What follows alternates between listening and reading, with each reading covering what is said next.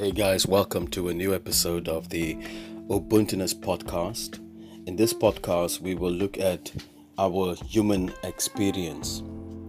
There's a famous quote, and the first time I've heard it was actually something I read or listened when I listened to Deepak Chopra, when he said that we are not humans having a spiritual experience. We are spiritual beings having a human experience. And it is quite easy to find this a bit odd when you think of yourself as merely the body. When you see yourself as this visible physical representation of who you are, and when you are so deeply attached to that, then the idea of being spirit or energy having a human experience requires some adjustment in your thinking. Because if you are conditioned on a religious level, then your spirituality becomes a goal you attain. It is you being this body, seeking, desiring the attainment of some higher level of consciousness. I am here to tell you that you do not have to seek a higher level of consciousness as a goal to attain. You are the higher level of consciousness. You are the energetic being. You are spiritual. What we have come to do on this human earthly plane is to have a human experience. And our human experience are unique to us. They are unique because of what I truly believe are agreements we've made before the foundation of the world. And these agreements we've made is to explore humanity from the viewpoint of a spiritual being. Some consider this type of thinking as a lesson we've come to learn, an experience unique to us, the details of which are unknown to us. And in the process, we are awakening to the truth of our being. It is like when we are born, we experience some cosmic amnesia. We forget who we are. And as such, I am reminded now of a movie that came out either late 80s, early 90s. One of these kung fu movies starring Jackie Chan, and the movie is called Who Am I? And in this movie, he suffered from amnesia. He is very skillful as a kung fu specialist, but at the same time, he forgot who he was. And the whole movie is his journey, his attempt to remember who he is. And in a lot of ways, we are like that. We have all of this wisdom and knowledge, ancient wisdom embedded and coded within us. But we are struggling to find out who we are. And this whole issue is about not just our placement on the earth or our position, but it has to do with the unfolding of truth as certain breadcrumbs that we have laid out before the foundation of the world speaks to us on a level that is beyond human and the mind's comprehension. And yet we know it has such a strong energetic resonance with us that it is quite difficult, not easy, it's quite difficult to disregard or to reject and to consider to be something that is not important. And these breadcrumbs experiences along our journey are like little reminders of who we are, cosmic reminders. These are people, comforters that comes on our path to remind us of who we are.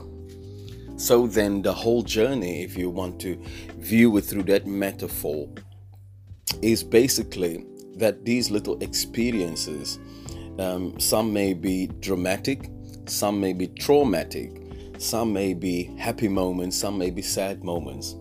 But if we are willing and this may be an interesting word choices here, but if we are willing to catch our breath, then we are able to slowly take note, ponder, contemplate, meditate, and experience communion with these breadcrumbs that lead us on our path back home.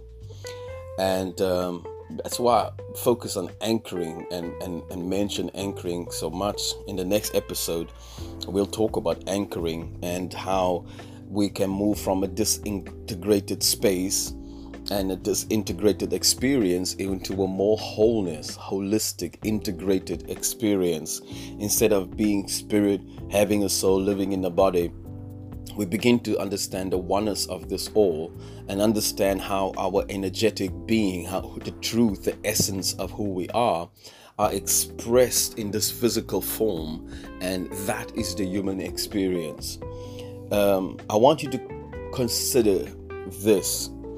What if we made these agreements long before we came here, and then we have placed certain breadcrumbs, experiences? Remember, it may be dramatic, maybe not dramatic, it may be traumatic, it may not be traumatic, but these little breadcrumbs we place along our path as a means for us to remember. And that remembering, that integration of our being becomes our awakening. In that way, awakening is not something that is based on fate or destiny. It is the unfolding of truth in almost like in certain stages, moving from victimhood to understanding your role as a cosmic creator. I want you to consider that whatever experiences that you have encountered thus far as in your humanity, what if we have placed these experiences strategically along our path? Think of whatever life-changing, life-altering experiences you've had. I want you to consider the possibility that maybe you have orchestrated it that way, because this shifts you from being a victim that says, oh, this is happening to me, why must this happen to me, to the place of being a cosmic creator where you realize and recognize that everything that happens from me. I am the conceiver, and everything that happens from me also happens for me. And when you begin to make that shift, you begin to understand and see that there is this possibility that some of the most adverse situations that I've encountered contains a hidden blessing, and at the same time is part of my awakening. And what do we awaken to? We awaken to the essence of our being. We awaken to the truth of our being, and we become a witness then to the unfolding of truth as us.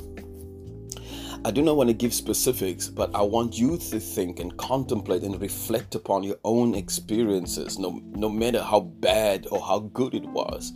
But think of the impact, the impression it made on you, and see how it can shift, because as an energetic being, you are a transformer. Instead of living as a victim and being victimized by a past experience, what if you look at it by giving it the gift of evolution? And remember, the gift of evolution asks, what else can this mean? For some of you, it may be a very difficult exercise. For some of you, it may be an exercise that may bring you to tears, revisiting something that you swore you'll never look at again. If that is the case, I encourage you to do it slowly, to take a little bit of it at a time and deal with the parts that you can deal with. And I'm not asking you to revisit pain. I'm asking you to review your life, review your human experience from a higher level, in a higher altitude, opposed to from being entangled in it on the lower realm.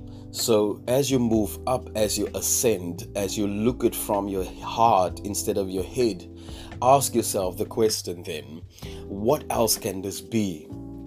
And I can assure you that if you remain open-hearted, that the answers that you are looking for, the question to what else can this be, will flood your being. It may not be in words, but it may be in a way that resonates with you deeply, and you will recognize not the peace in it, but you recognize, I've always been complete. I've always been whole. I am peace. I am joy. I am righteousness. I am the kingdom, that kingdom that is within. And in this whole process of the embodiment, we begin to understand how to come back home and recognize that I've always been home. I've always been here. And this seemingly disintegrated experiences are simply breadcrumbs I placed along the path to remind me, to bring me back together to that place where I am, instead of where I was, instead of where I will be. And instead of going into my reactionary, conditioned self, I'm longing and live from the unconditioned self and entering into unknown places, being the authentic me, being original instead of being conditioned. And that is you being an energetic being, spiritual being, having a human experience. But now you are interpreting your human experience not from a conditioned self. You are interpreting it from an unconditioned self. And interpretation is about perspective. As you change your perspective, you change your perception. And when you change your perception, you change your reality or your experience of that reality. And then I want you to consider the various thoughts and stories you have crafted and developed around these things. I want you to picture them as little birds flying over your head, and your mind and heart being a nest where these birds can lay their eggs and hatch and create a whole new generation of new thoughts. Consider these thoughts as little birds flying or little butterflies, but these butterflies are easy to catch. And you are a little tree that these butterflies want to sit on. Think of that. Think of it in that way. Now think of the words of Jesus who said, take no thought. In other words, when you see a bird, when you see a butterfly flying that you do not want, do not catch it. Allow it to just fly past you. Another quote I still love, but I've used it for so many years in my talks, and that is that you cannot be held responsible for a bird flying over your head, but you have the responsibility, and you have to take responsibility for the birds you allow to nest in your head. In other words, thoughts can come and go. They may not be your thoughts, but when you take those thoughts and bring it into you and allow it to set up a nest, then you have to come to a place of self-responsibility and understand the divine gift and sacredness of that gift of self-responsibility, and allow this bird to go and say, I'm not that thought. I am not that story. I'm not that narrative. I am not that meaning anymore. And you change the meaning of that. And instead of being a victim, you are embracing your role as a cosmic creator. I am the center of my circle. Everything that happens from me, from this center. And it happens for me, for my benefit, for my blessing, for my actualization, for my remembrance.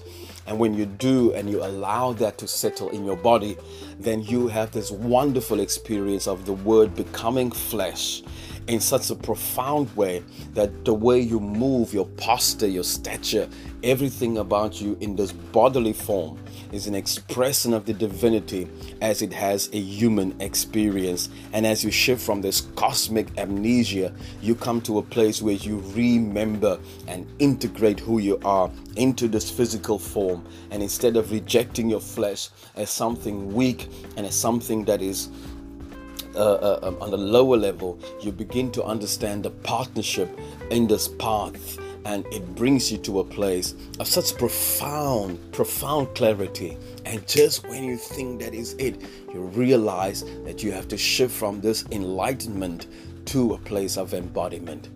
Guys, thanks for listening. I appreciate you. I honor you. This episode is a bit long. I hope you enjoy it. And thank you for your time. Thank you for the comments. Thank you for your thoughts. I appreciate you. And I love you. Thank you. I honor you. God bless you. Namaste. Nkoskako.